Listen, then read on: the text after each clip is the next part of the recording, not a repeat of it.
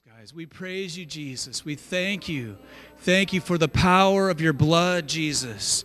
Thank you for the power of the cross. You've set us free, Jesus. Oh, we worship you, Lord. We worship you, Jesus. Lamb of God, thank you for the power of your blood, Jesus. Oh, you're worthy, Lamb of God. Worthy, worthy, worthy. Lamb of God, worthy is the Lamb who was slain from the foundations of the world to receive glory and honor and power and blessing and dominion forever and ever. Yours is the kingdom. Yours is the power. Yours is the glory forever. Jesus, you rule and you reign forever. High King of heaven, exalted above all the heavens, over all the earth. We worship you, Jesus. Worship you, Lamb of God.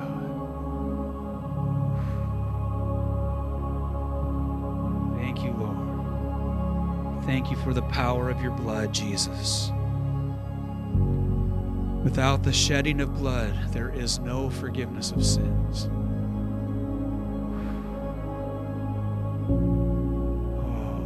We've declared tonight the wonder-working power of your cross in our lives, how you've set us free, how you've made us holy. We couldn't earn it. We don't deserve it. There's nothing we could do to be good enough to gain access into your presence, to gain heaven, to gain forgiveness. You paid it all because we couldn't.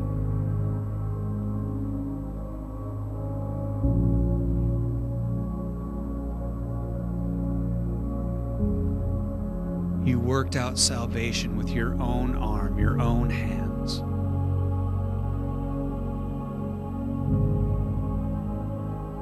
We know, Lord Jesus, that practicing religion, is our feeble attempt from earth to reach heaven, to try to gain your favor. But you came to give us a relationship with you. You reached down from on high because we couldn't rescue ourselves. We couldn't reach you, but you reached us. Even when we weren't looking for you, you came looking for us. You went after the one. You left behind the 99 to rescue the one. You swept the house clean looking for that lost coin. You drew us to yourself with your loving kindness. You've won our hearts, Lord. Just tell him, you've won my heart, Jesus. My heart is yours. You can have it all, Lord. Thank you, Lord. Thank you, Jesus.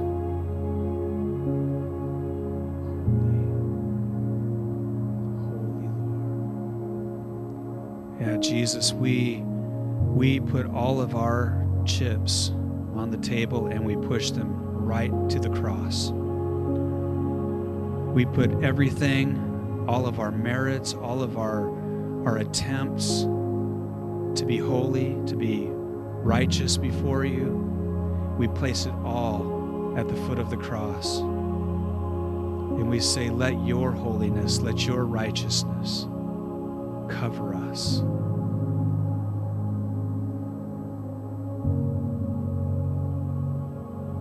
Jesus, thank you, Lord, for taking us, for hiding us inside of you, that our lives could be hidden in Jesus. The Lord's inviting you tonight to hide yourself in him. He's your shelter. He's your strength. Hide underneath the shadow of his wings tonight.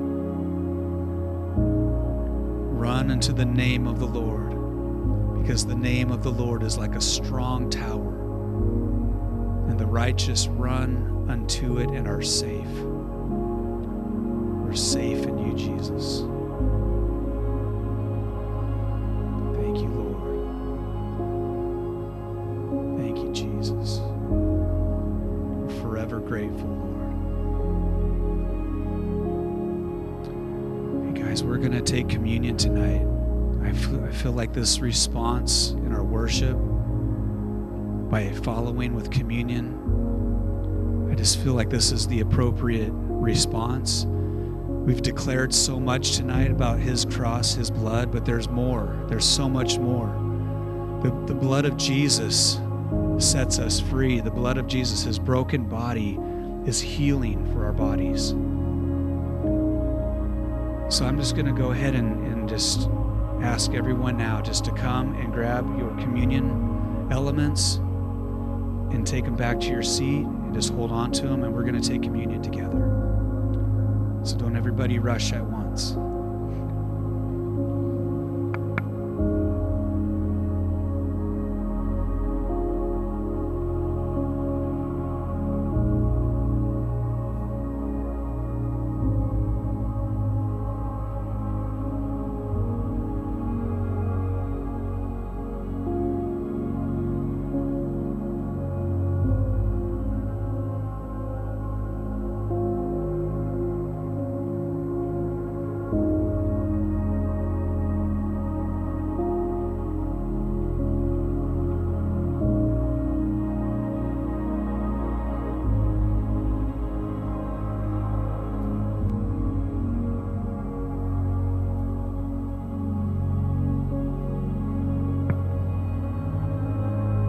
Jesus.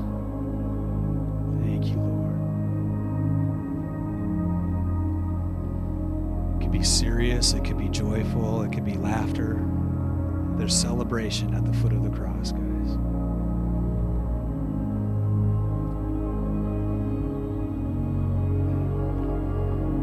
If you're going to find reverence in this place at all times, good luck.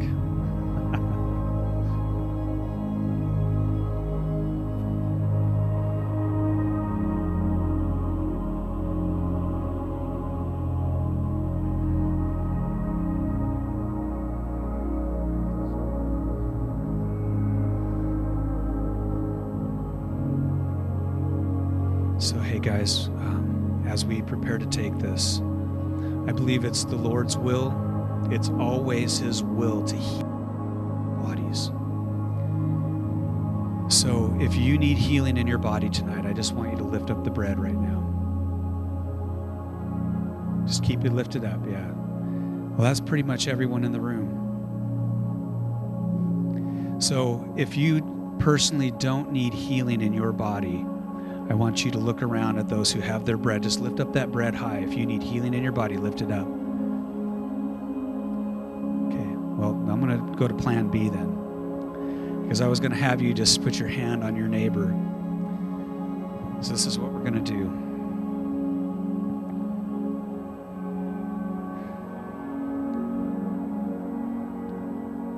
This is what we're going to do. I'm waiting for the download. I'm waiting for the direction, Holy Spirit. Let's declare this together. By his stripes, I am healed. By your stripes, Lord Jesus, through your broken body, I am healed. Thank you, Jesus. Lord, tonight we give you praise. We thank you for the finished work of the cross. When you took your last breath, you said, "It is finished." We believe that you took upon yourself our sin, our sickness, our bondage, our addictions, everything that was against us, that separated us from you. You took it upon yourself and you destroyed the power of death through your cross. Through your cross. So tonight we lift up this bread, which is the body of Jesus. This is your broken body that we are remembering tonight. And we declare over that area of sickness, over every person in this room, we declare healing in the name of Jesus through the broken body of the Lamb of God. He was broken so that you could be healed. Just say that together. You were broken so that I could be made whole. I receive your healing tonight, Jesus. Thank you, Lord. Go ahead and take the bread.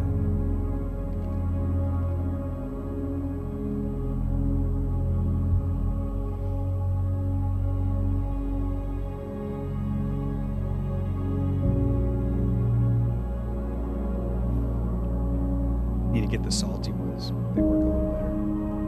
They create a little bit of juice down. Thank you, Lord.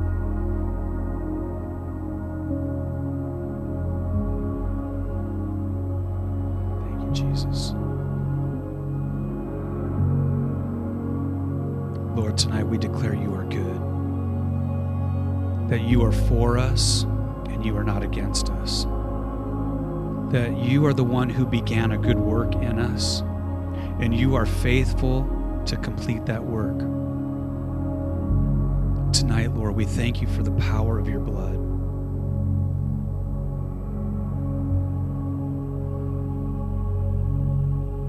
Thank you, Jesus.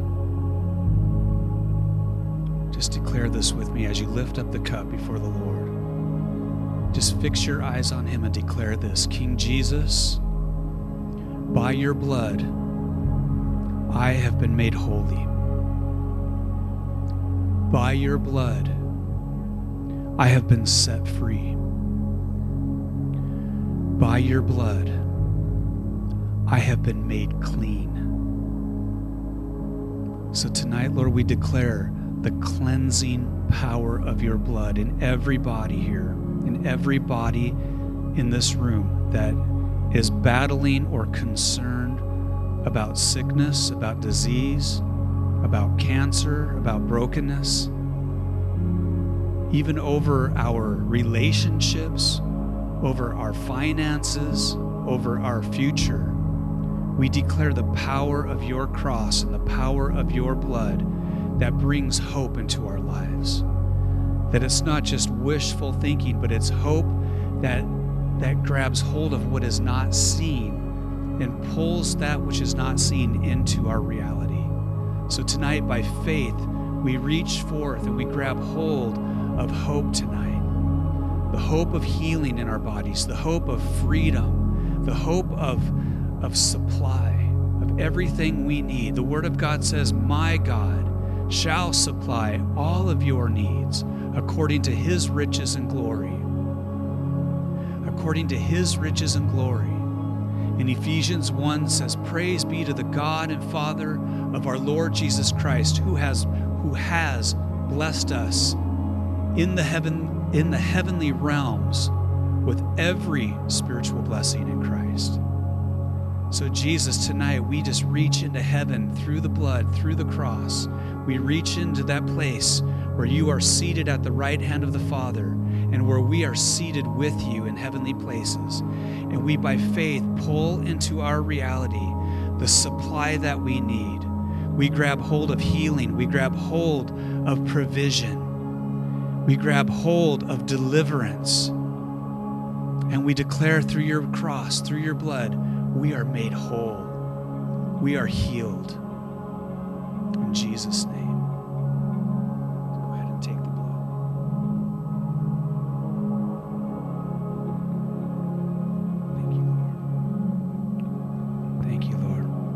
If you could maybe just put them on a seat next to you if you have an open seat.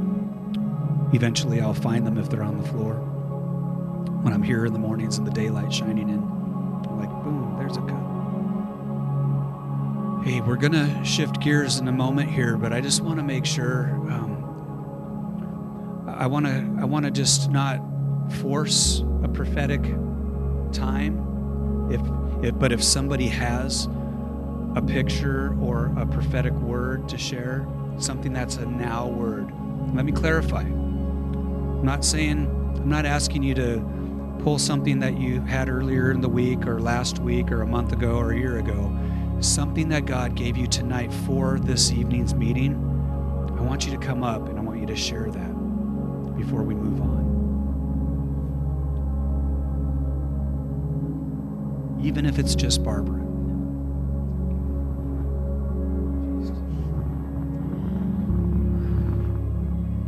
Jesus is in the room.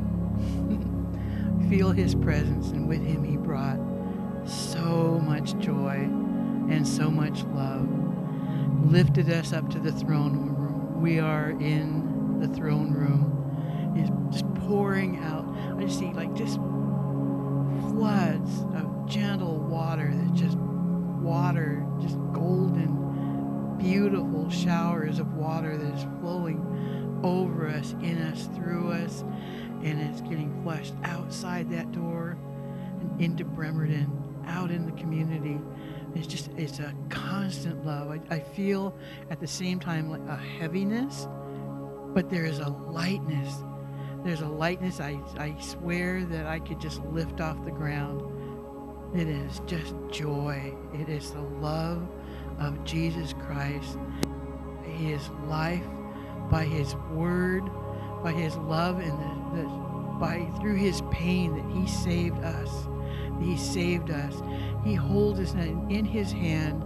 He is there for whatever we need. He is the most faithful one. Just this expanse of love. We're bringing us up to the next level. All the past is laid behind. We lay everything at his feet, the good, the bad, and the ugly. And there's just such a lightness of joy that is filling this room.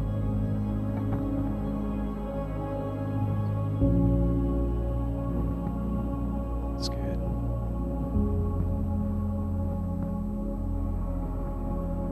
Just real quick, when you said Charla was real stiff in her neck and stuff, anyway, that was just kept coming to mind during worship. But I was picturing for all of us, and I don't know that it's physical or spiritual, or I think just take a hold of it, but I felt like there was like an oil of the Holy Spirit softening those tense muscles maybe in her situation, but also softening hardened areas of our hearts that we don't even know are hardened, but God will highlight those to you.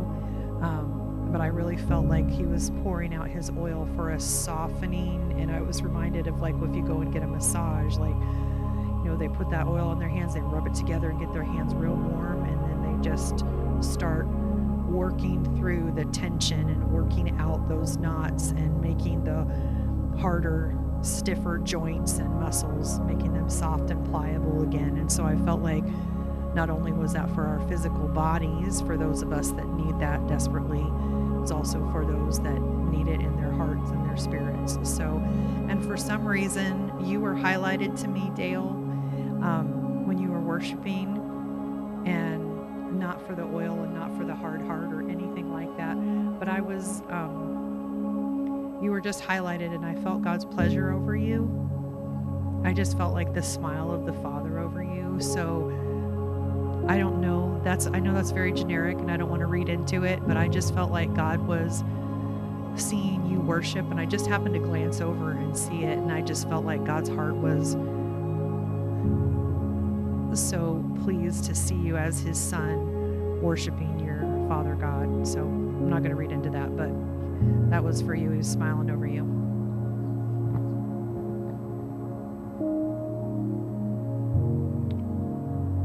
Anybody else? It's okay. We usually take lots of time, and we usually have David and Cara and Christian, and so there's lots of encouragement, prophetic juice flowing in the room. But I believe that as we move forward this evening into what we have next is going to be just as prophetic, just as much of an impartation.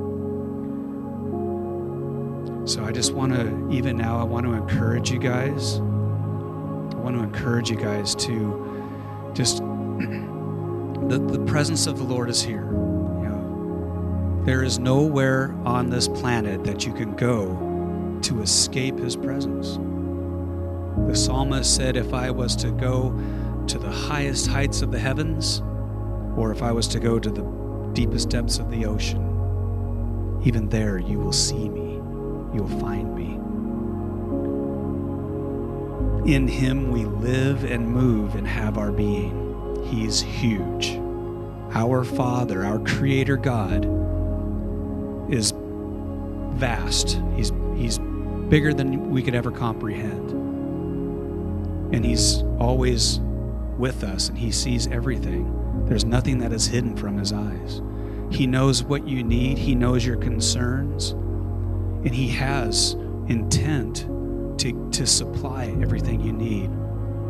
And it's in him supplying, there's this drawing of your spirit close to his heart. Let me reword that. It's not necessarily a drawing of near physically or a distance. We think of things linear, miles, distance. In God, there is no distance. If he's here right now, then he's here. So when we say we are going to draw near to him, or he's drawing us close to him, and he's drawing near to us, it's actually something that's happening in revelation of what's real, what's now.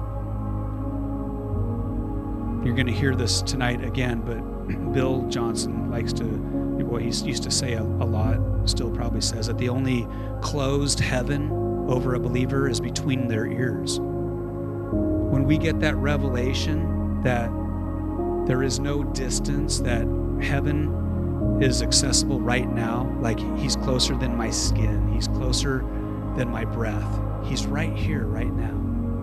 And as the veil gets lifted, as revelation takes place in our mind and in our spirit, the veil starts to lift, and we begin to realize the closeness of God.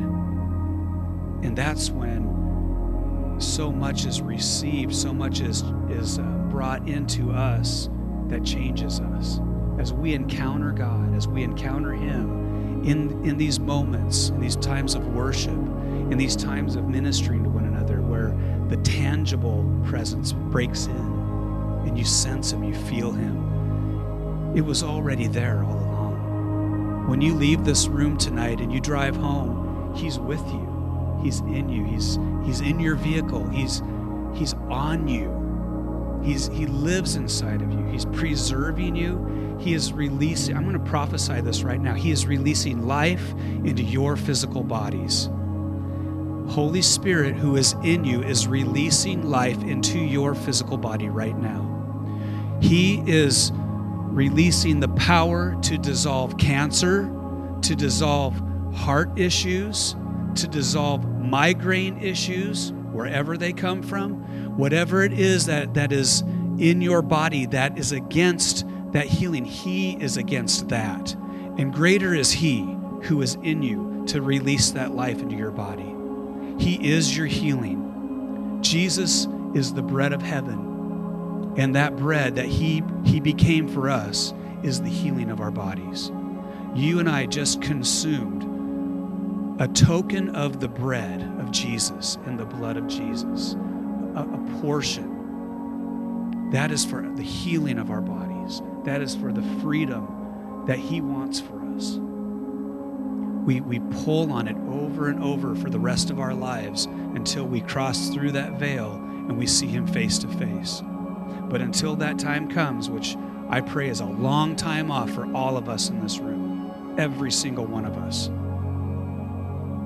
In fact, I'm going to just declare right now, you shall live and not die, but you shall fulfill all of the days that God has ordained for you, that he has written in his book. Thank you, Lord. I'll speak it over myself. He will fulfill. I will live out all the days that he has planned for me. He has written your life. He has written your book. The enemy would come to kill, to steal, and destroy, but he has come to give you life, life abundantly. He has come to give you power and authority and grace and wisdom and direction and revelation, everything you need for life, for godliness, as you walk with Jesus.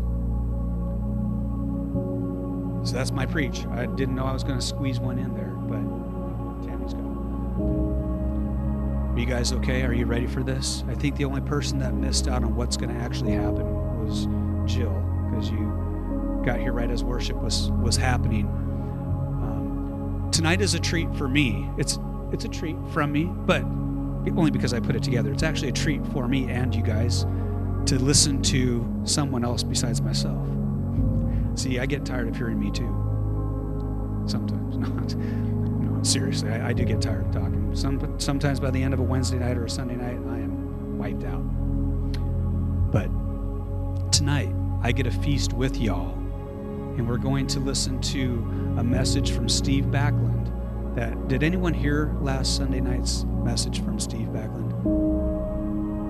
He listened. Oh, you did. Okay, so even if you got it in once, Tammy got half of it in. I got it in like twice already, almost 3 times. It is so good that I know that there's more for me to pull from than what I've already received. So I want to encourage you guys just to open up your bucket of your spirit. Open up. Don't come with a thimble full and just think that you're just going to walk out of here with a video preach. We watched a video preach. No, there's something powerful that's going to happen in this meeting tonight as we participate and receive. So I want to just release freedom over us all tonight that we would participate in this message just as if we were there in the room. So if there's something to declare together, declare it. If there's an opportunity to stand for something that you can relate to, where they say, if you're in this room and this is you, stand up, because we're here to pray for one another, even in the middle of a video message. Is that good? You guys okay? We're going to go for it. No? Someone say no? Okay. All right.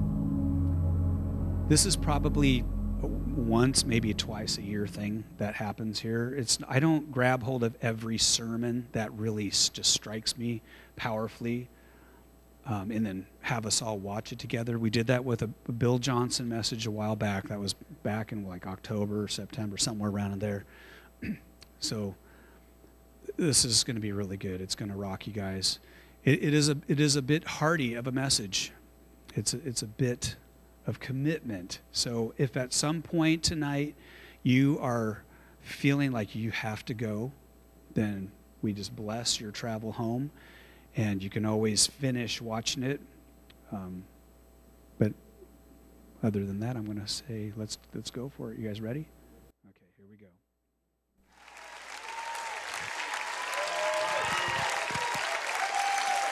Yes, somebody just say fire. Say freedom. Breakthrough. No limits. Amen. Thank you. You can be seated. Anybody else just love Gabe Valenzuela? Anybody appreciate his message a few Sunday mornings ago? And yeah. Gabe, I just don't think you're running at enough Goliath, so I was just thinking about that. Yeah, I think I might need a meeting with you to. No, thanks for your leadership, and thanks for the Sunday night team. Wow, what a great team we have here, and just there's a revival spirit in the air. I love what Bill Johnson said. Anybody else like what some things Bill said? I mean, one of them said, one of my favorite quotes of Bill is, instead of praying for a revival, why don't you just have one?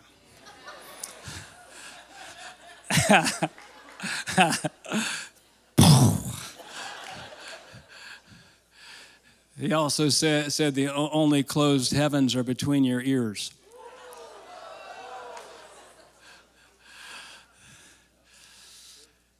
Well, we got some visitors here as well, some friends from people connected with us, and what a great thing. I've got a wonderful team of staff and third years. Why don't you guys just stand up just right now? And yeah, just, yeah, we're going to activate a few of them here in a moment. And then, do we have any Bethel leaders? I work in the Bethel Leaders Network department with Dave and Taff Harvey. Any of you here, staff or third years, stand up if you're a part of that. as well. Yeah. We just love what God's doing in the Bethel Leaders Network, and it's the part about. Hey, I think we got a slide of that, a couple slides. Slide people. We're gonna. and if you're interested, if you're a leader and you want to just be equipped and connected with this culture, and you're from outside Reading area, I think there's another slide with a QR code as well. Why don't you just leave that up just for a few minutes? And it's really exciting what the Lord's doing in networking like-hearted leaders together in such a way. I get to travel. I was in Caldwell, Idaho last weekend at a place called Valley Church, and the Lord, how many of you know the Lord, He's doing it around the world. It's amazing in traveling, watching the water level has been rising. It's just, there's a fresh move of the Holy Spirit that's happening right now. There's a fresh move of the Holy Spirit with young people, with teenagers. I'm seeing that, and I see a youth revival. There's a youth revival exploding right now, and it's going to increase. Hey, I've got 3 team members. We're going to do some quick testimonies before I get into the message. Come on up. Those of you, I got Rob, Will, and Angela. Yes. Anybody, you're like testimonies. Yep, the testimony of Jesus is a spirit of prophecy, and we have some good ones. Yes, we got the microphone here. Angela she works for Igniting Hope and Bethel Leaders Network. She did BSSM. Rob is from South Africa by way of Hong Kong and now here. And Will is from Canada. Yes. Yes. Why don't you start us off with Angela with a testimony? What do you got? Who's ready for testimony time? A few months ago, I was in Pendleton, Oregon at a women's retreat, and we did a fire tunnel, and this woman was 77 years old, walked through the fire tunnel and encountered the power of God for the very first time. I watched as this woman safely fell under the power of God. When she came out of the fire tunnel, she went off to the side, sat in her chair. I went over and I said, "What was that like?" And she just kind of baffled her head and she says, "Everything finally makes sense." So right now, do it. Right now, if you are over the mature age of 70 years old, would you just stand? Come on. Over 70. Yes. Yeah. Woo!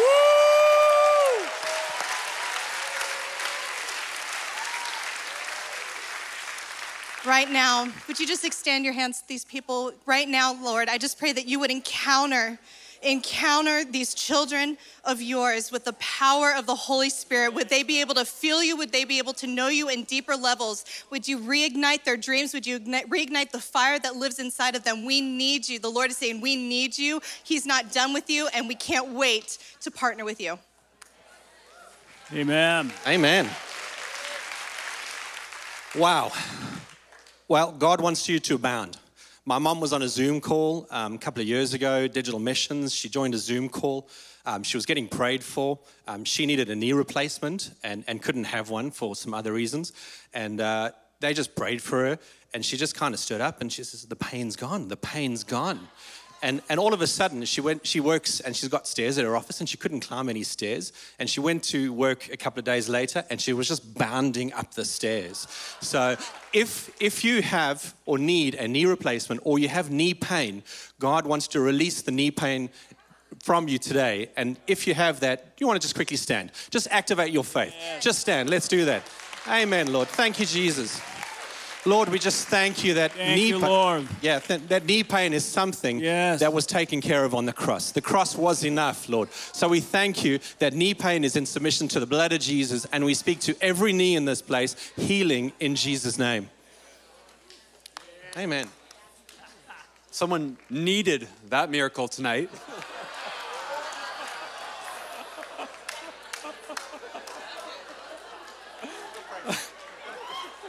Wait a minute while the joy of the Lord settles over the room. Here's a testimony I've been sorting through from Igniting Hope. A lady was listening to our podcast. There was a specific revelation that hit her spirit with such force. She said, I felt 2 demonic spirits leave me. I didn't even know that was possible, she says. And as soon as those spirits left her, she felt joy filling her. She burst into laughter, and as she felt the joy and the presence of the Spirit wash through her body, all of her pain and her chronic fatigue syndrome completely left her. Yeah. And what I want to do is just add faith tonight. God is upgrading faith, not just for a miracle right now, but as Steve preaches, as verses are being released, as revelations are loosed, God is raising your expectation for what can happen through the power of the preached word. Today, now is the time of salvation.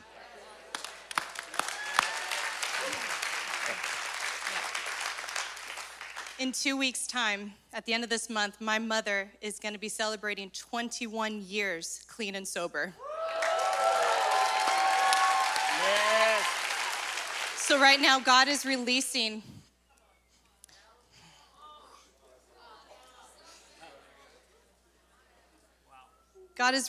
freedom in the room.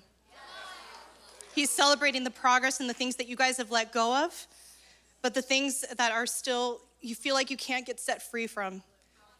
Deliverance is happening right now in the name of Jesus. Did you say 21 years? 21 years. 21 years from now, someone's going to testify that it started in this meeting.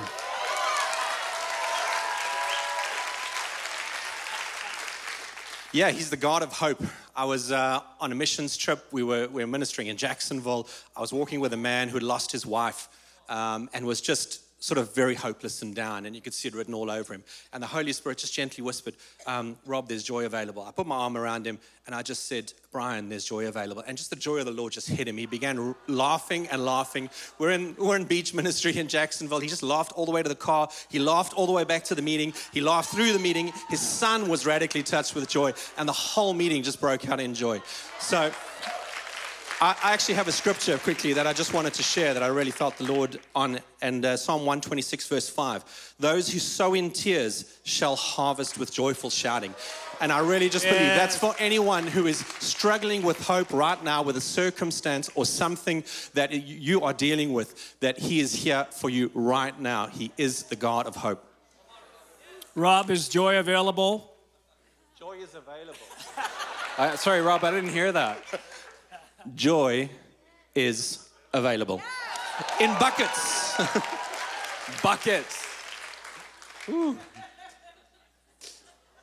Some prophetic words, they feel like an insult. Here's one that I received. God is going to take your heart of stone and give you a heart of flesh. Ouch, are you saying I have a hard heart? This was a woman who prophesied this over me. I was a bit frustrated, I didn't like that word. Who wants to hear they have a hard heart? But I did. Years ago, from being a child, I locked down my emotions, years without crying. And through a series of encounters, God broke open my heart. It's not a day that goes by without tears. I'm crying right now as I worship, as I pray, as I encounter God's presence just in Scripture alone. And there's people tonight that God is actually activating your emotions again. He's giving you a heart of flesh. He's taking your heart of stone. You know right now as I'm speaking that you've actually not been feeling, that you've been locked down, that you've not been tender towards the Lord. But tonight, God is restoring the joy of your salvation. God is giving you a new heart, a heart of flesh. Yeah. Just say, I receive it. I'll never be the same again. Amen. Give it up for the team here. Thanks, guys. Wow.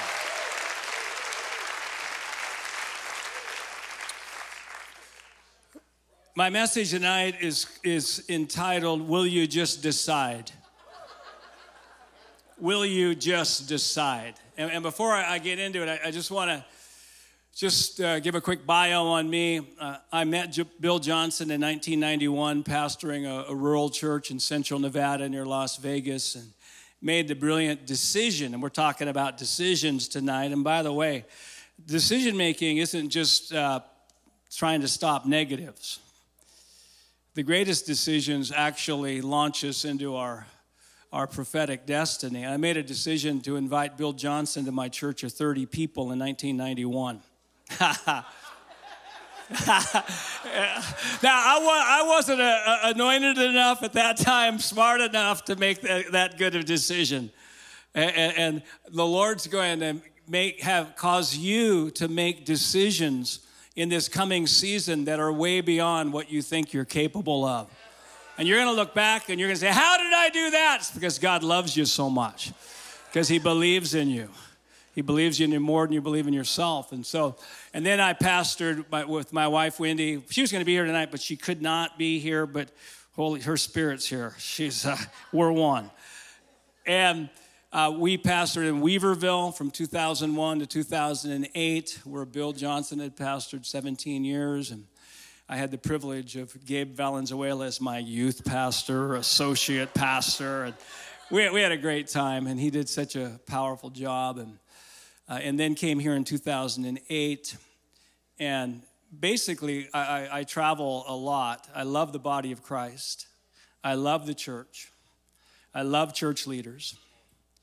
I used to be able to criticize senior leaders until I became one. Yep, the old Monday morning quarterback Steve criticizing senior leaders. And I love the church. By the way, I just release an impartation over you to love the church. And just release a healing for any brokenness or hurt that you've experienced from the church. And that God will heal that. And just that you'll be able to trust again. And thank you for that. And my wife and I, we have a ministry called Igniting Hope Ministries. And we have an assignment to ignite hope. There's no hopeless circumstances. There's just people who do not have hope.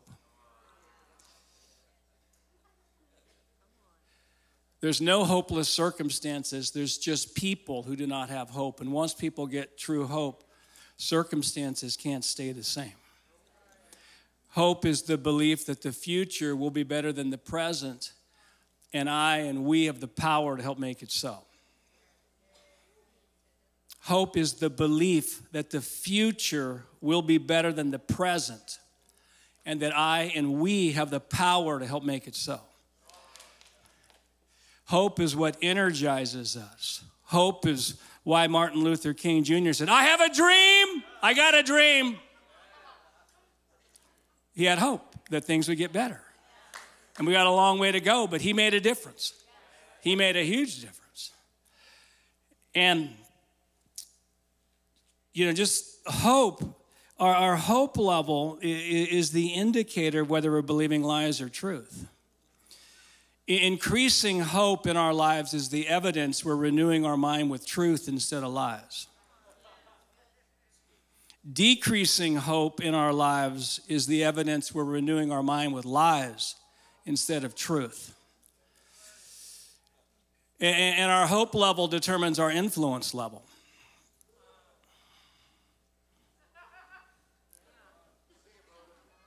He who has the most hope is the most influence. And even tonight, this has been a good meeting tonight. Man, this has been a good meeting. Even tonight, there's an impartation of hope that's being released. And we've written a number of books. And matter of fact, after this service tonight, and I'm going to be talking about this book, my most recent book, Fully Convinced, The Art of Decision Making. And I'm actually doing a book signing after the service in the entryway by Hebrews. And this book is probably, in my opinion, the most important book I've ever written. And I've written a number of books, Victorious Mindsets, You're Crazy If You Don't Talk to Yourself. Ha ha. Ha ha ha.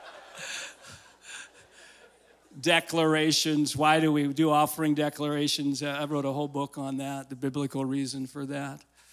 Wrote a book with Tracy Rice here called Declare It recently. Just it's powerful, igniting hope in 40 days, igniting faith in 40 days, possessing joy. Let's just laugh at that.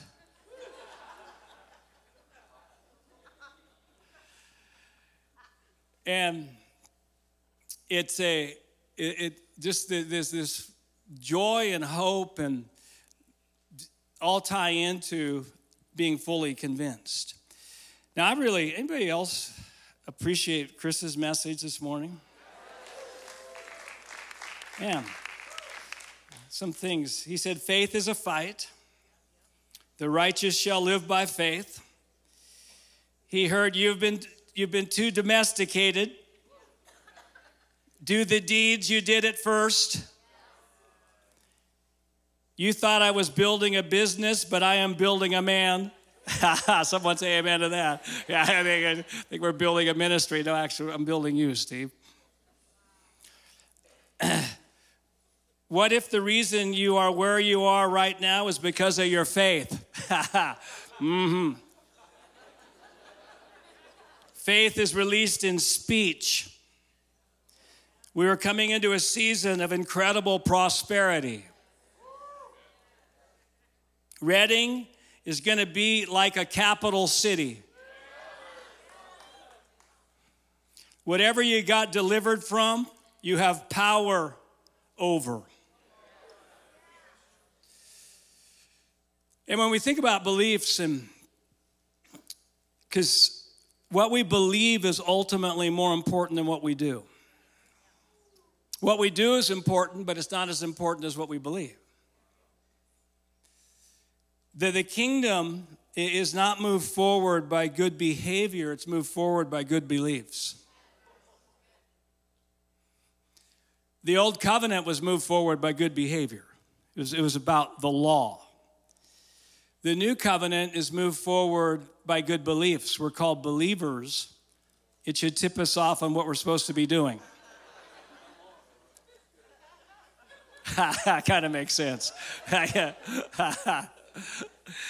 The question of the hour, even though we're going to be talking about decision making, the greatest decisions we make is what to believe. And one of the greatest revelations that we can get is that we can choose what we're going to believe. I get to choose what I'm going to believe about me, who I believe I am, what I believe I can do. I get to choose what I believe about you. I get to choose what I believe about my future. So the question of the hour is not, Lord, what should I do? The greater question is, Lord, what should I believe? What do you want me to renew my mind with in 2023? And I used to only renew my minds with my minds.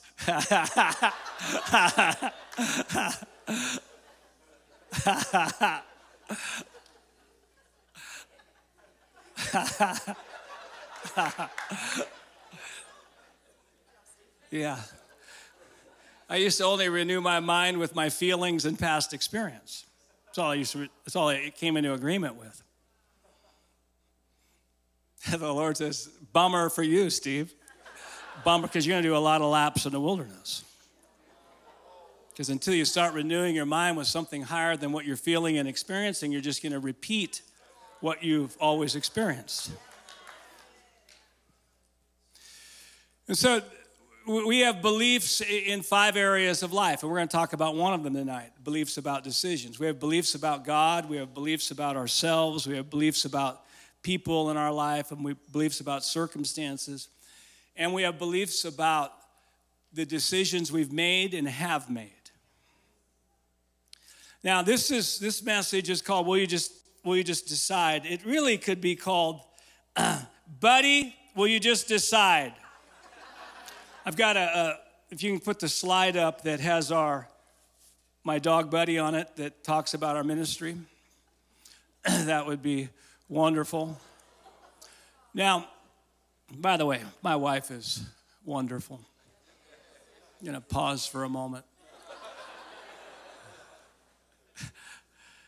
We have a dog. His name's Buddy. And He's a schnoodle mixture between giant schnauzer, standard poodle. And Buddy has many good qualities. But he has a couple issues. And one of the issues is that if Buddy is outside, we have a glass slider door that comes into our kitchen, and Buddy will indicate that he wants in, either by barking or just standing there staring at us. And so what we'll do, as being good masters, we'll move to the door and we'll open the door for Buddy. But here's the common thing. It probably happens about 75% of the time. He'll just stand there looking in the house. And I can just imagine what's going on in Buddy's thinking. You know, the door is opened, but now I'm in doubt whether I should actually go in. You know, because if I go in, I might miss something out here. But if I stay out here, I may miss something like food in there. And I'm thinking, and sometimes I'll just say it, Buddy, will you just decide?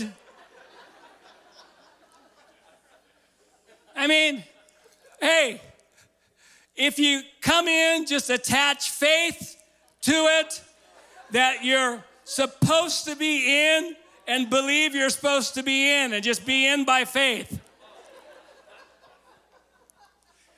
If you want to stay out, I bless you. You're powerful. You're powerful. You just stay out, believe you're supposed to be out there, and have a good time out there.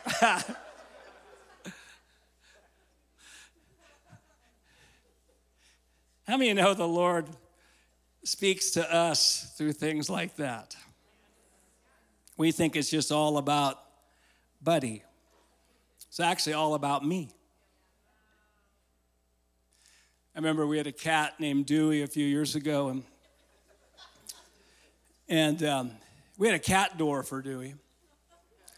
But Dewey couldn't seem to figure out the cat door. And I started speaking out negativity concerning Dewey. Yeah, I know, it's shocking. I'd say things like, Dewey's never gonna get it. Dewey's just a dumb cat. And I mean, these things, I know life and death is in the power of the tongue, but sometimes I forget. Sometimes I compartmentalize that truth.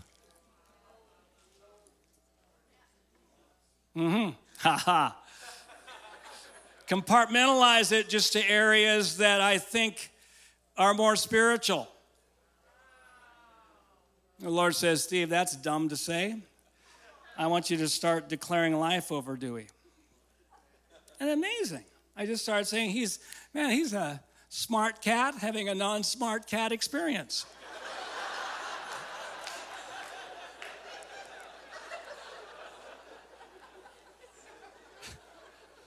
He's gonna get it. He's gonna get it. And it's amazing. The next day, he figured it out. Lord's saying, hello.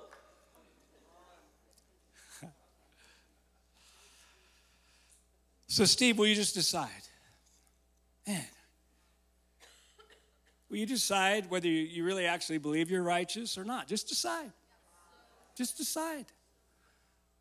Will you decide whether you believe you're powerful or not? Will you decide how you're going to think about that difficult relational situation? Will you just decide? One day you're this, another day you're that. And, when we talk about decision making, and I want to just give you just a few quotes that are important to me in decision making.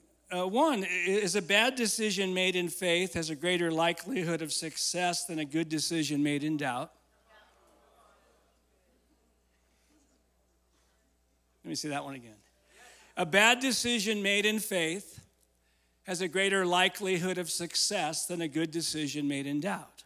I'm not saying sin in faith. Go rob a bank in faith. But so many decisions that we make don't have a clear God command in Scripture. We don't hear an audible voice. We do the best job we know how to do in determining what the Lord wants, and then we need to decide and attach faith to it. Cheerfulness is a main evidence we've attached faith to what we are doing. Cheerfulness is a main evidence that we've attached faith to what we're doing. How we make decisions is more important than the decisions we make. Now, we may stumble into some good decisions, but those who've got a good process of decision making will make higher level decisions, will make catalytic decisions. The anxiety of not knowing what to do is a bigger problem than not knowing what to do.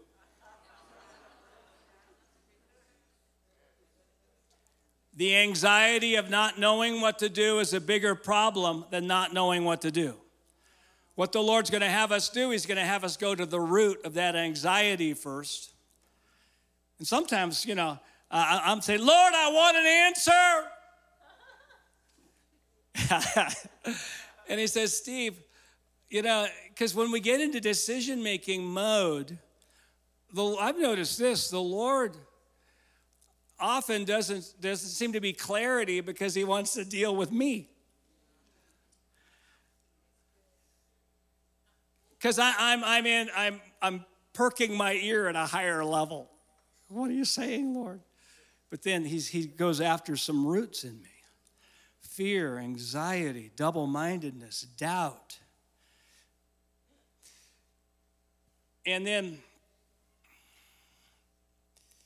many people's tiredness is because they have not attached faith to what they are doing.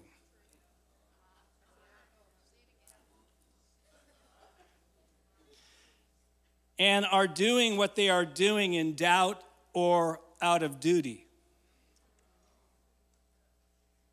I think I'll read that one again. Mm-hmm.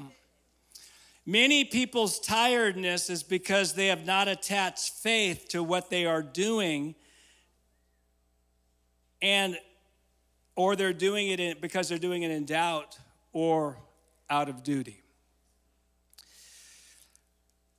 Now I want to just give you just a few foundational things on decision making, and then I want to give you one truth tonight that I believe is going to change your life. You ready for it? Yes. The average adult makes 35,000 decisions every day. And most of them are not consequential. When I wake up in the morning, I choose what coffee cup to choose. And many of them are like that, but some are obviously more serious. Where are we going to live, major financial purchases, etc. There's two extremes in the kind of people who make decisions. One, I would call the feeling-based, impulsive decision maker. And these are passionate and wholehearted, but often do not consider the consequences of their decisions. And there's some, this is really good. How many of you know Peter, he didn't think, he said, if it's you, Lord, tell me to come, when he walked on water. I mean, Peter was impulsive, and some of us need to get a little bit more bold. Step out of the boat. Chris talked a lot about that today. But how many have ever made a feeling-based decision and kind of regretted it? Mm-hmm. That's one extreme. The other extreme is what I would call the perfectionistic or religious-minded decision maker. The religious mindset decision maker. And this would probably be most, or more would fall into this category of being a sincere believer who's regularly double-minded and in doubt about what we're doing. Wendy, my wife, has had this struggle with me in decision-making for a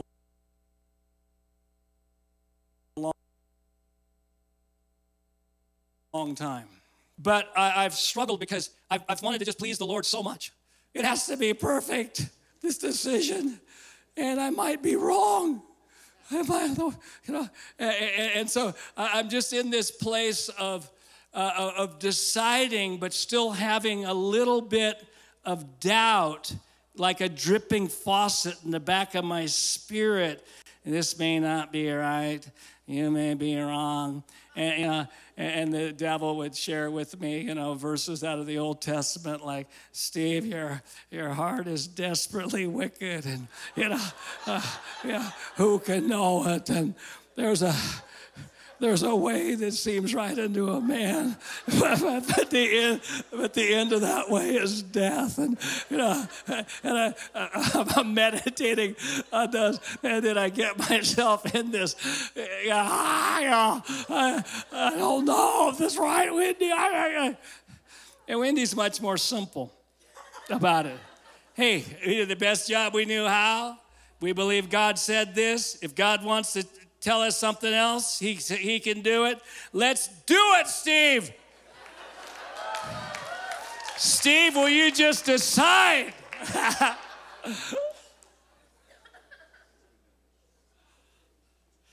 Whew. Now, a couple verses to start off. My book's called Fully Convinced, The Art of Decision Making.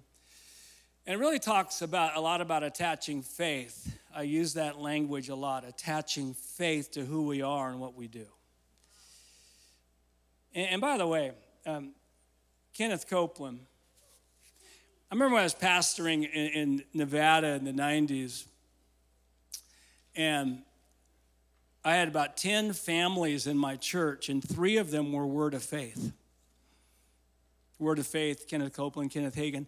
And all I had heard up to that point was Word of Faith people were bad. That's all I had heard. And so I thought, well, how many of you know it's easy to criticize people if you don't hear their story?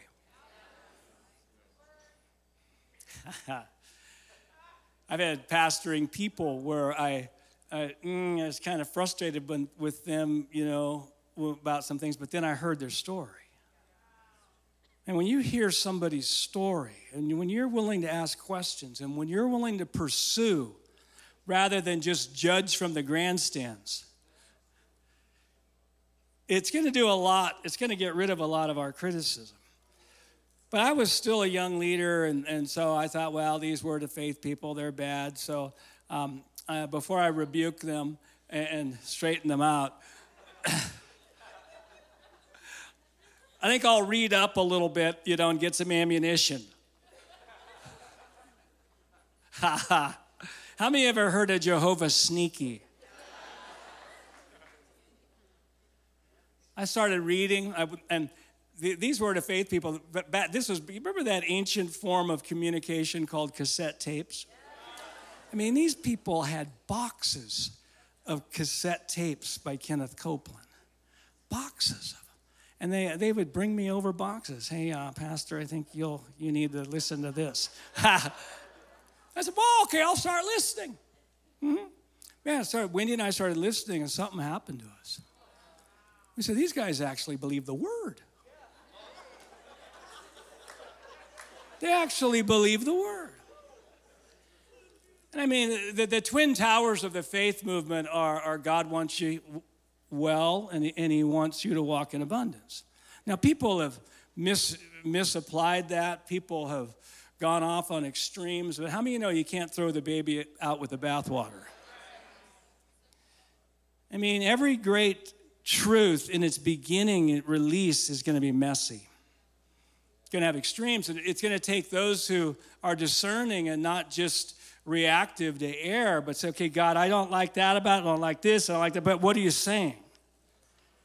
What are you saying? And God was saying something through that. And he's still saying something through that. And we got rocked, Wendy and I. And I like to say our ministry, Igniting Hope, is a combination of the Word of Faith, Bill Johnson, and Toronto. We went up to Toronto Blessing, and I'll tell you, something happened in our lives, in our leadership, and the way we think, and I'm so thankful, and just the belief piece and believing right, and getting our doctrine right, getting our declaration, our confession in line with what God's saying rather than with what our experience is saying is so incredible. And so these verses, let me just, in Romans 4:20, it says this, talking about Abraham. But he grew strong in his faith as he gave glory to God. Just say, I'm giving glory to God. We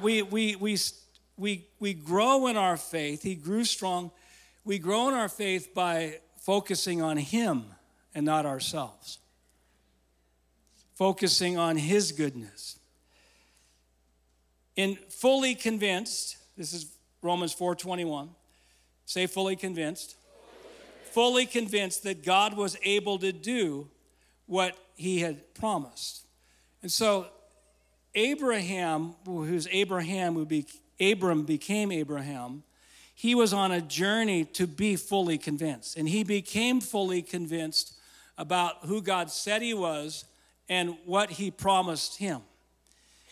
And when we're sanctified, sanctification is becoming conformed into the image of Christ.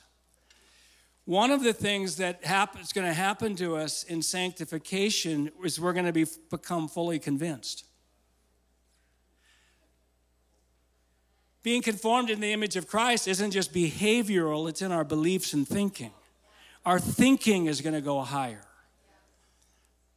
Just say, my thinking's going higher.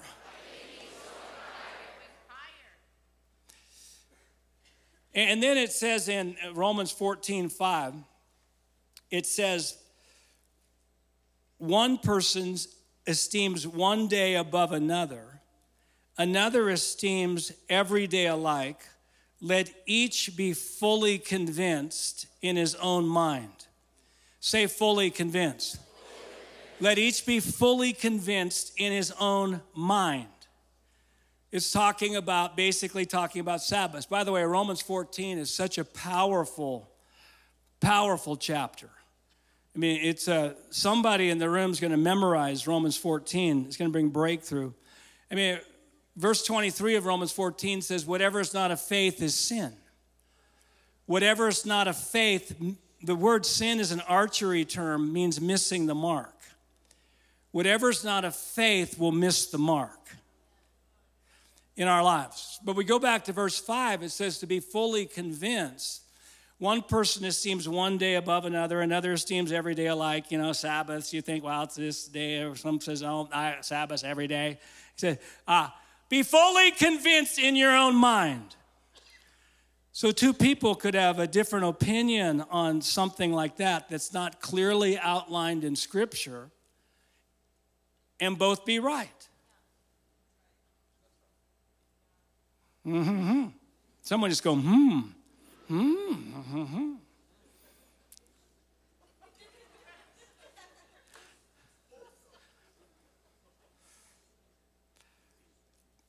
But doubt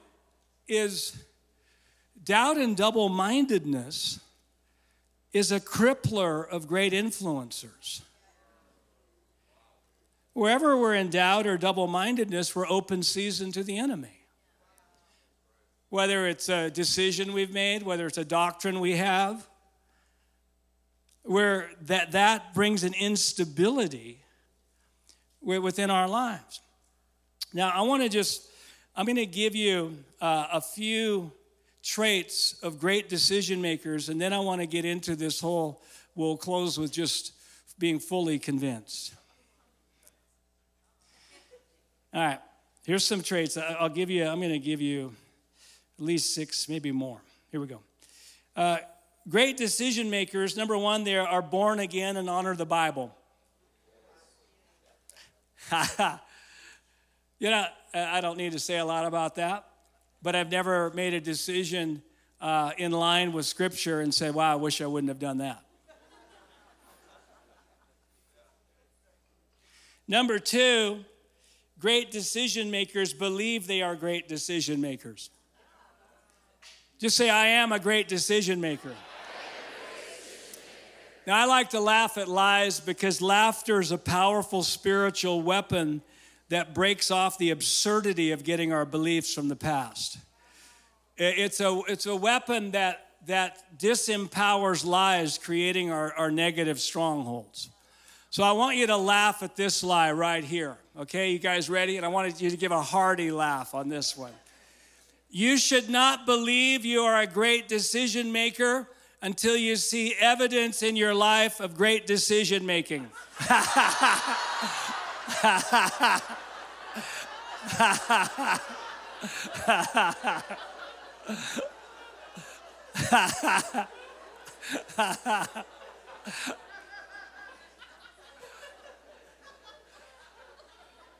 No, we can't consistently do what we don't believe we are.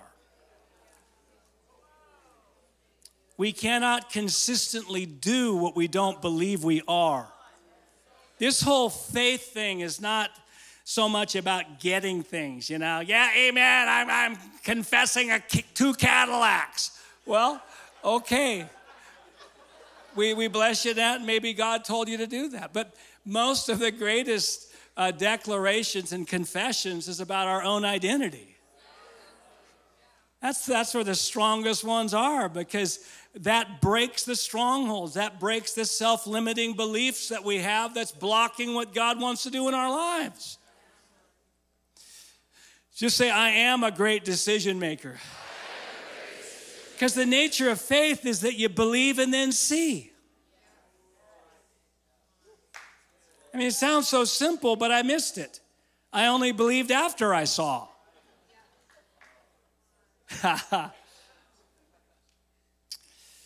Number 3 is they know when not to make a decision. Great decision makers know when not to make a decision. I know. When you're angry and bitter, it's not a good time. If you're not feeling well, it's not a good time. I mean, if you're just running from things, it's not a good time. I just release over you grace to know when it's just not a good time to make decisions. You turn to your neighbor and say, that's a good word for you.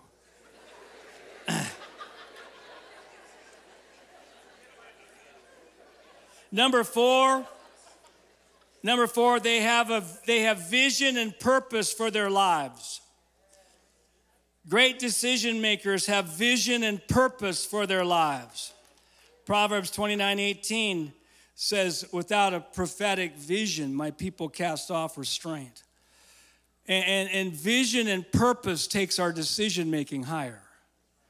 If we're just trying to play defense all the time and just prevent bad things from happening rather than moving towards something and making a difference in the world, our decision making will not be at a high level. Number 5, they have good people influencing them. Great decision makers have good people influencing them. It says in Proverbs 13:20, walk with the wise and become wise, for a companion of fools suffers harm. Who we hang out with, who we allow to influence us, what we feed on is going to greatly determine the level of decision making that we'll have. That's why I love this culture at Bethel. I love it because, man, I hear a message like this morning. You hang out with eagles, you become an eagle.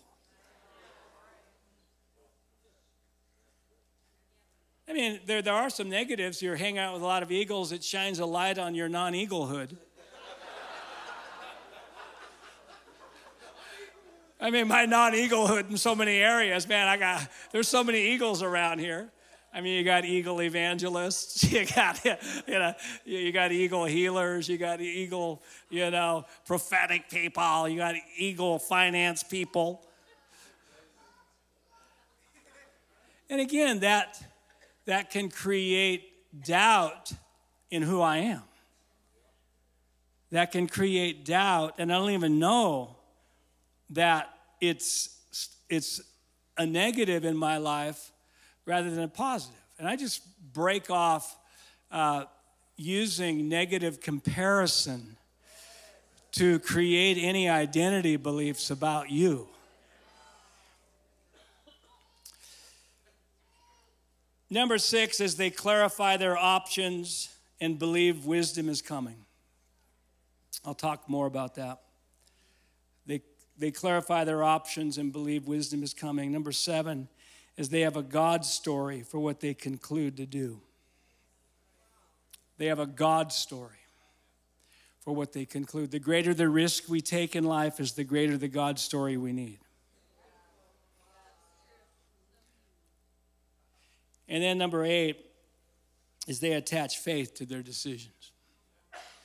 They attach faith to their decisions. And when you attach faith to your decisions, something powerful happens. And so in the book, this book, Fully Convinced, I have 8 chapters, and we have a course that goes along with it that I'll mention at the end.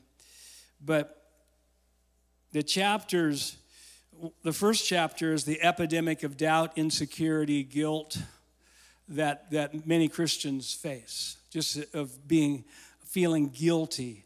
I'm not doing enough. I'm not enough. I'm not giving enough. I'm not serving enough. I don't pray enough. I don't read the Bible enough. And Steve, will you just decide? Will you decide what you're going to do?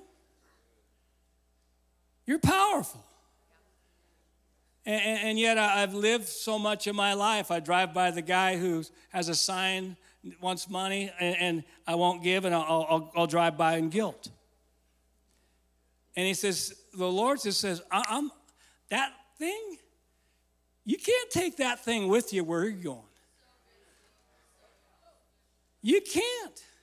And so that's the first chapter. The second chapter is the power of beliefs. Some of my best content on beliefs. And beliefs are powerful.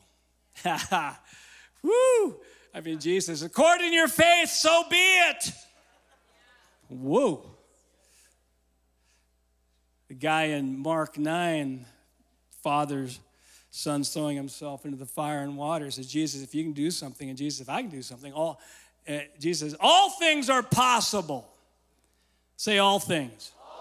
All things are possible to him who believes.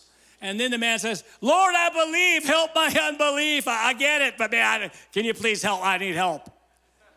I know the problem's not your willingness. The problem is, what can I believe for? And that's my attitude. Woo! Thank you. And he's the author and finisher of my faith. He's the author and finisher of my belief. So I get excited how he's going to finish it. And then chapter 3, the fully convinced in key areas of our lives. Chapter 4, the art of decision making. Chapter 5, attaching great faith to everything we do. 6, empowered towards great decisions. 7, limitless living. And chapter 8 is breaking out of the pack. Just say, I'm breaking out of the pack. And what I love about the Lord is he's an equal opportunity God. He hasn't predestined any of us for mediocrity. Yeah, he hasn't predestined any of us at our future. Well, we're just going to give Steve just a mediocre future.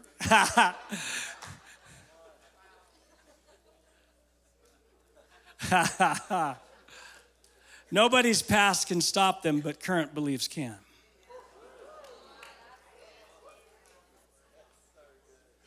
The past in itself doesn't have the power to stop anything. But the conclusions that I make based on the past do. All right, let's get into this decision making. And just really, we look at the areas that we need to decide. Obviously, there's big decisions, and some of you right now are making big decisions. And the Lord has you listening to this message because He loves you. And He's just going to equip you even more. But we're all making decisions. I got family situations where I've just gone back and forth. I don't know what I should do. I feel regret for things. And God just said, okay, I need you to decide how you're going to believe. The first question is what you're going to believe about this and then what you're going to do about it. And it has to be in that order. Some of you have got really big challenges financially, maybe debt, maybe bad decision, maybe whatever, you lost your job. Okay, but what are you going to believe about it, number one? And you got all kinds of options. Well, I can believe I'm a victim.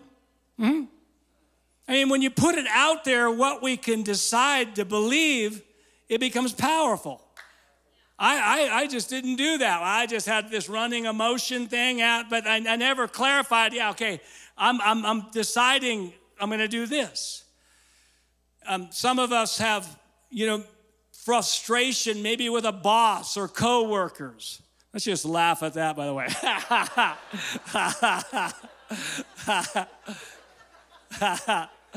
Hey, just decide.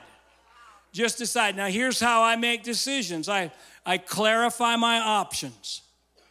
All right? I look at a situation, and I say, all right, I can do option A, option B, option C, whatever it is. Maybe it's moving somewhere. Maybe it's how you have a difficult relationship, and you can say, okay, here's one option of how I can handle it. Here's another option of how I can handle it, another one. And then you put under each option the logical reasons why that is a good option or not a good option. Then you put in there any God stories or any wisdom in a multitude of counselors, leaders. You got the good people in your life, means you actually have people speaking into your life. And what are they saying? All right? And then you ask God for wisdom. And when you ask God for wisdom, He gets excited. James 1:5 says, if any man lacks wisdom, if any man doesn't know what to do, any man needs ideas, let him ask of God, who gives generously and without finding fault. He's not saying, man, how come you're asking me? You're bothering me. But listen, that's what it says in verse. But listen what it says in verse 6. But let him ask in faith. Whoo-hoo, say in faith. I used to not like that verse. But let him ask in faith with no doubting. Man. Don't doubt wisdom's coming. Just say, wisdom's coming. I'm so excited that the Lord's going to tell me. Yeah. Good job there. I kind of messed that one up. But let him ask in faith with no doubting. For he who doubts is like a wave of a sea, tossed to and fro by every wind, every emotion, every new set of circumstances. Oh, yeah, okay, now, boom, now I'm believing that. I thought I was getting better, but I thought, guys, that was a good direction, but now something bad's happened. I'm not sure.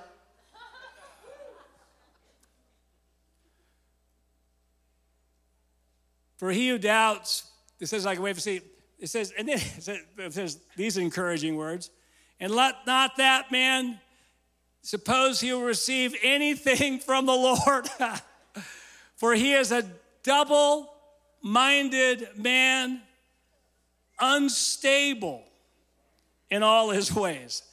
Thanks, Lord. Thanks for that encouragement. because that's me. Because I don't believe I'm going to know.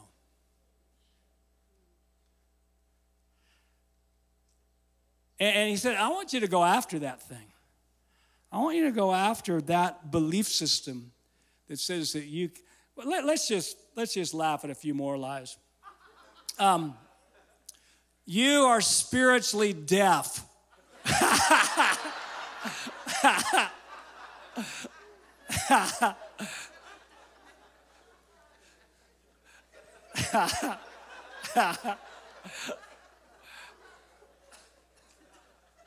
Other people hear God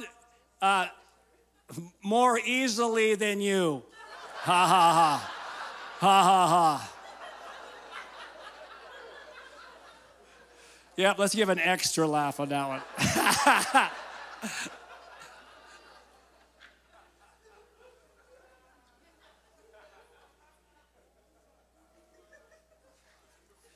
It's coming. Wisdom's coming. Wow, I can't wait. Woo-hoo. I can't wait. Can't wait what the Lord's going to tell me. Can't wait to what he's going to say. It's like when I order a package and I get a tracking number. As soon as I see the tracking number, I release my faith over the tracking number. Anybody else do that? Yeah, amen. I believe. It's coming. It's coming. I see it. I believe. That's what the Lord's doing with us right now. We got a James 1:5 tracking number. He says he's going to give wisdom liberally, generously. It's coming. Man, I'm going to know. Man, I'm going to know what to do about that financial thing. I don't like it, but I'm going to know what to do. And then you ask God for wisdom, and then you go open for God stories, and you put God stories in there, prophetic words, dreams. Come to church, you hear things, you just, wow. And then you get a decision. And most decision making is concluding. Say concluding. It's concluding. Most decision making is you look at the options, you look at what God's saying, and then you conclude. I believe the Lord's saying this. I believe he's saying this. And then you attach faith. If it's a big decision, I do things like this, and I say, Lord, I am deciding to do this. Father, I want to let you know. I'm concluding this is how you're leading. And if it's a big decision, I'll say, I'll give you 1 week to change my mind.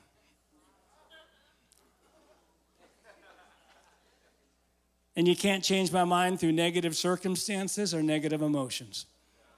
You can only change my mind through another God story. And then I attach faith. I say, I believe God wants me to do this.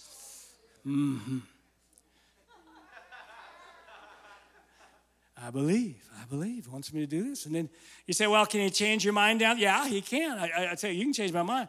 But I'm not just jumping back and forth with what I'm believing and what I'm doing just every week. You know, I got a new thing. I'm saying, hey, listen, Lord, you can do it, but if I begin to doubt again, I'm going to re-clarify my options. I'm going to go through the whole process again, and then I'm going to conclude.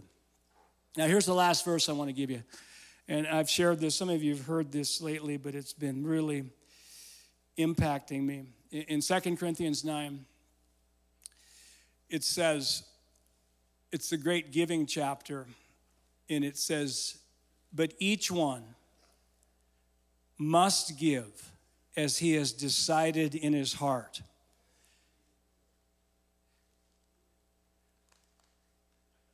Each one must give as he has decided in his heart, not reluctantly or under compulsion.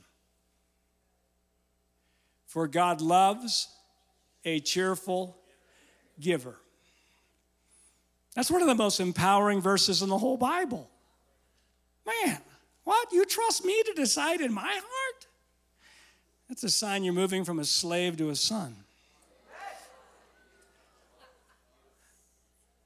That's a sign that you're actually growing up. I don't expect my adult children to phone me. Dad, I'm looking in my closet today.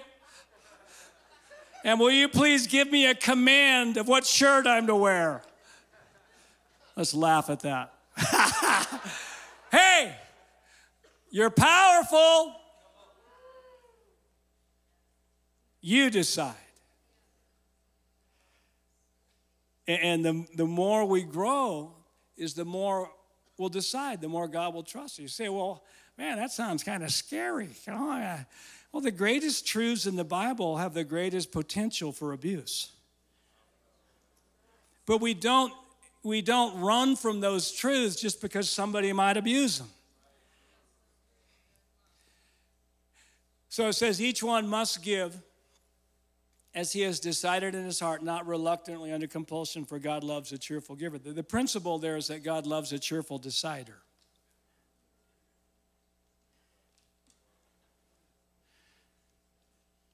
That's the principle.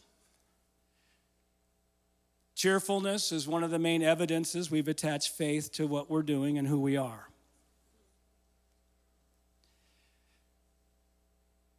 And because we decide how much we're going to give in energy for something, how much passion, what we're going to give in causes. And there's different ways we can do things. We can do things out of duty and obligation. Somebody say boo. That's doing things reluctantly and compulsion. What that means is, I don't want to, but I have to. Some people do their marriages that way. Some people do their jobs that way. Some people do their finances that way. I'm trapped. I'm trapped. Yeah, I'm trapped. I'm stuck. No, I say, hey, Steve, will you just decide? Will you go through the process and decide? You're powerful. The Bible calls it, when we do things out of duty, a dead work. A dead work. A dead work is anything that we haven't attached faith to.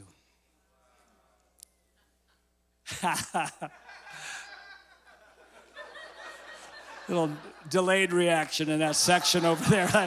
I don't know. Maybe it takes a while for the sound to get over there. It's interesting. Hebrews 6:1, 2, and 3 talks about the elementary principles of the kingdom, and there's 6 of them. The first one is repentance from dead works. Faith towards God, doctrine of baptisms, laying on of hands, resurrection of the dead, eternal judgment. But the first one's repentance from dead works. By the way, tonight is a repentance from dead works meeting. So that's one way I can do it. I don't want to do it, but I have to do it. Second way is we can just do it in doubt. I'm not sure. Yeah, I'm not sure I should be here. Not sure I should be in the school. Not sure I should be at this job. Not sure I should buy this thing. Not sure I should be under this leader. Not sure I should be at Bethel.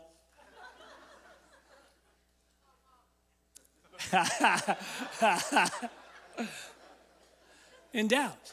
Wherever we're in doubt, it's open season for us. It's hunting season. When I'm in doubt, my picture's on the tree. Hunting season for Steve. Because the devil's just, I'll be moved to and fro by emotions and circumstances. I'll have no stability in me. The third way we can do things is through passivity. I'm just showing up. Hope it's a good meeting. Going home tonight. Hope things are good at the house. Hope Buddy's behavior's better.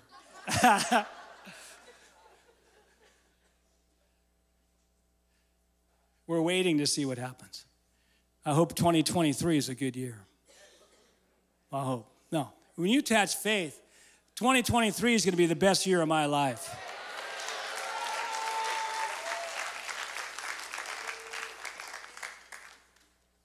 And the last way we can do something is by attaching faith. We do it in faith. And that's really the essence of being fully convinced. The art of decision making is that we've decided. As a young leader, I said, I can't wait until I do something great for you. And the Lord said, Steve, instead of waiting to do something great for me, why don't you attach great faith to what you're doing now, and it will become great.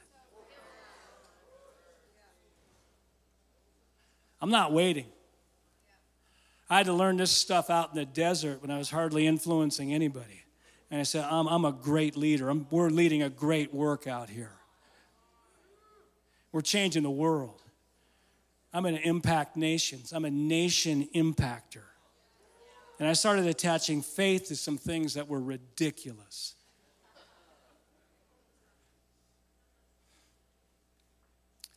And that's the fourth way. And anytime we attach faith to what we're doing, to our assignments, to our callings, to our responsibilities, when I attach faith, I get energy, cheerfulness, and power.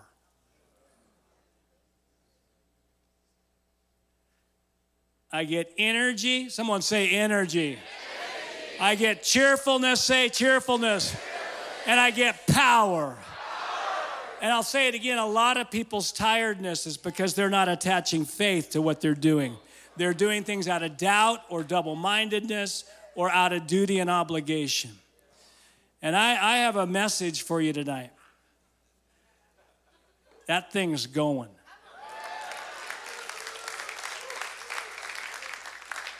And you know what I'm hearing in my spirit tonight? I'm hearing that nobody is here by accident. Nobody's listening to this message by accident. Nobody's on YouTube tonight by accident. Because decision making is one of the most important aspects of our spiritual journey. It's one of the most important aspects of our spiritual journey is decision making and coming to the place of being fully convinced. And I'm not fully convinced about everything. there's some areas I'm doubting, some areas where I'll go back and forth, but they're becoming a lot less. They're becoming a lot less because I am a person who, how many of you know we don't want to waste time here on earth? I want to do this and just before we close. If you are in a major, if you're right now, you're just in a place where you're making a big decision in your life. Just stand up right now, where you're just in a space, a big transition. Yeah, all right, wow. Big decisions.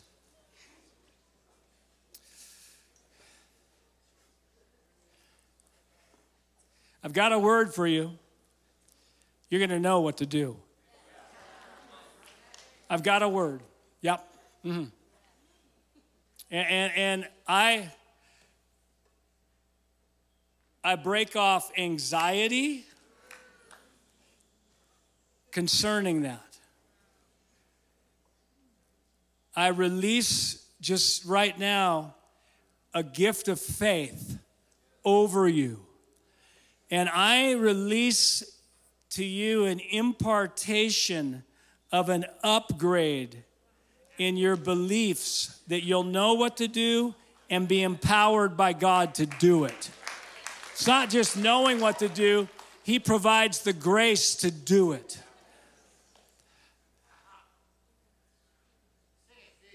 And I'll say this, like I tell my dog, just be patient with me out there. I say, as I see him out there just struggling, indecision and doubt, I see it. And I just say, buddy, will you just decide? But I want to say this. I'm not going to say exactly those words, but I'm going to say over you that you are going to decide.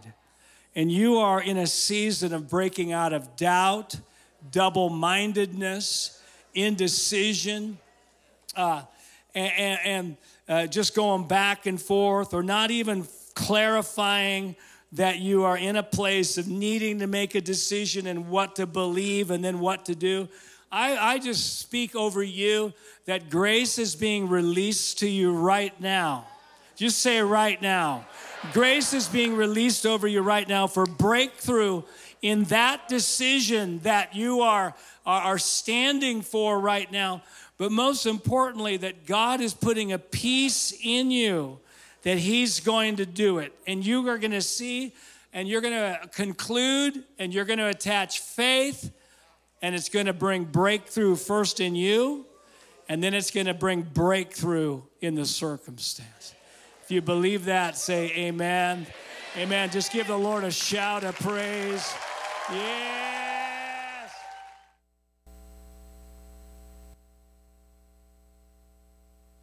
I attached faith to the choice to play this for all of us tonight because I knew it was an hour, minutes long.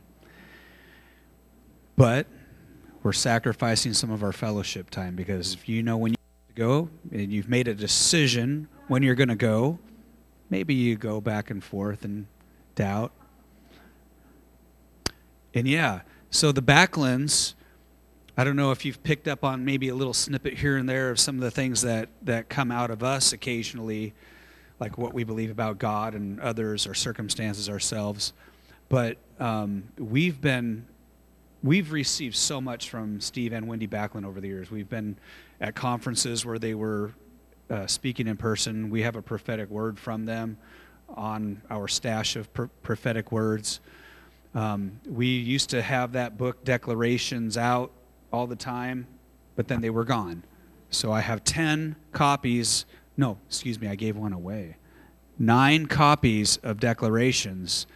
Thank God it didn't show up as Declaraciones because the last time I ordered a box of them, it was the Spanish version, and they all went to the Dominican Republic with us. So if you need a copy, want a copy, if you don't just take a copy to stick on a shelf if you don't plan on reading it. If you really are hungry to find declarations that will change your circumstances in various areas, then just pop your hand up and Tammy will give you a copy. Other than that, once the book handout, we're going to stick the rest of the books on the counter over there with the Bill Smith When Heaven Invades Earth book. Other than that, we're going to just have a moment to stand and we're going to pray, and then we'll actually dismiss, but we'll stick around as long as you guys want to hang out. So, all right. So Jesus, we thank you, Lord God. I just pray that the power of your word and that message would go deep tonight. That we would Holy Spirit, you would bring to remembrance those tools, those truths, as we come face to face with important decisions, that we would learn to practice choosing to do things with faith. God, we thank you for the power of your word and the power that you have entrusted to us to make good decisions. And so we thank you for that. We just bless everyone in this room tonight. And we just say, let this week be a fruitful, productive week filled with cheerfulness and hope in Jesus' name. Amen.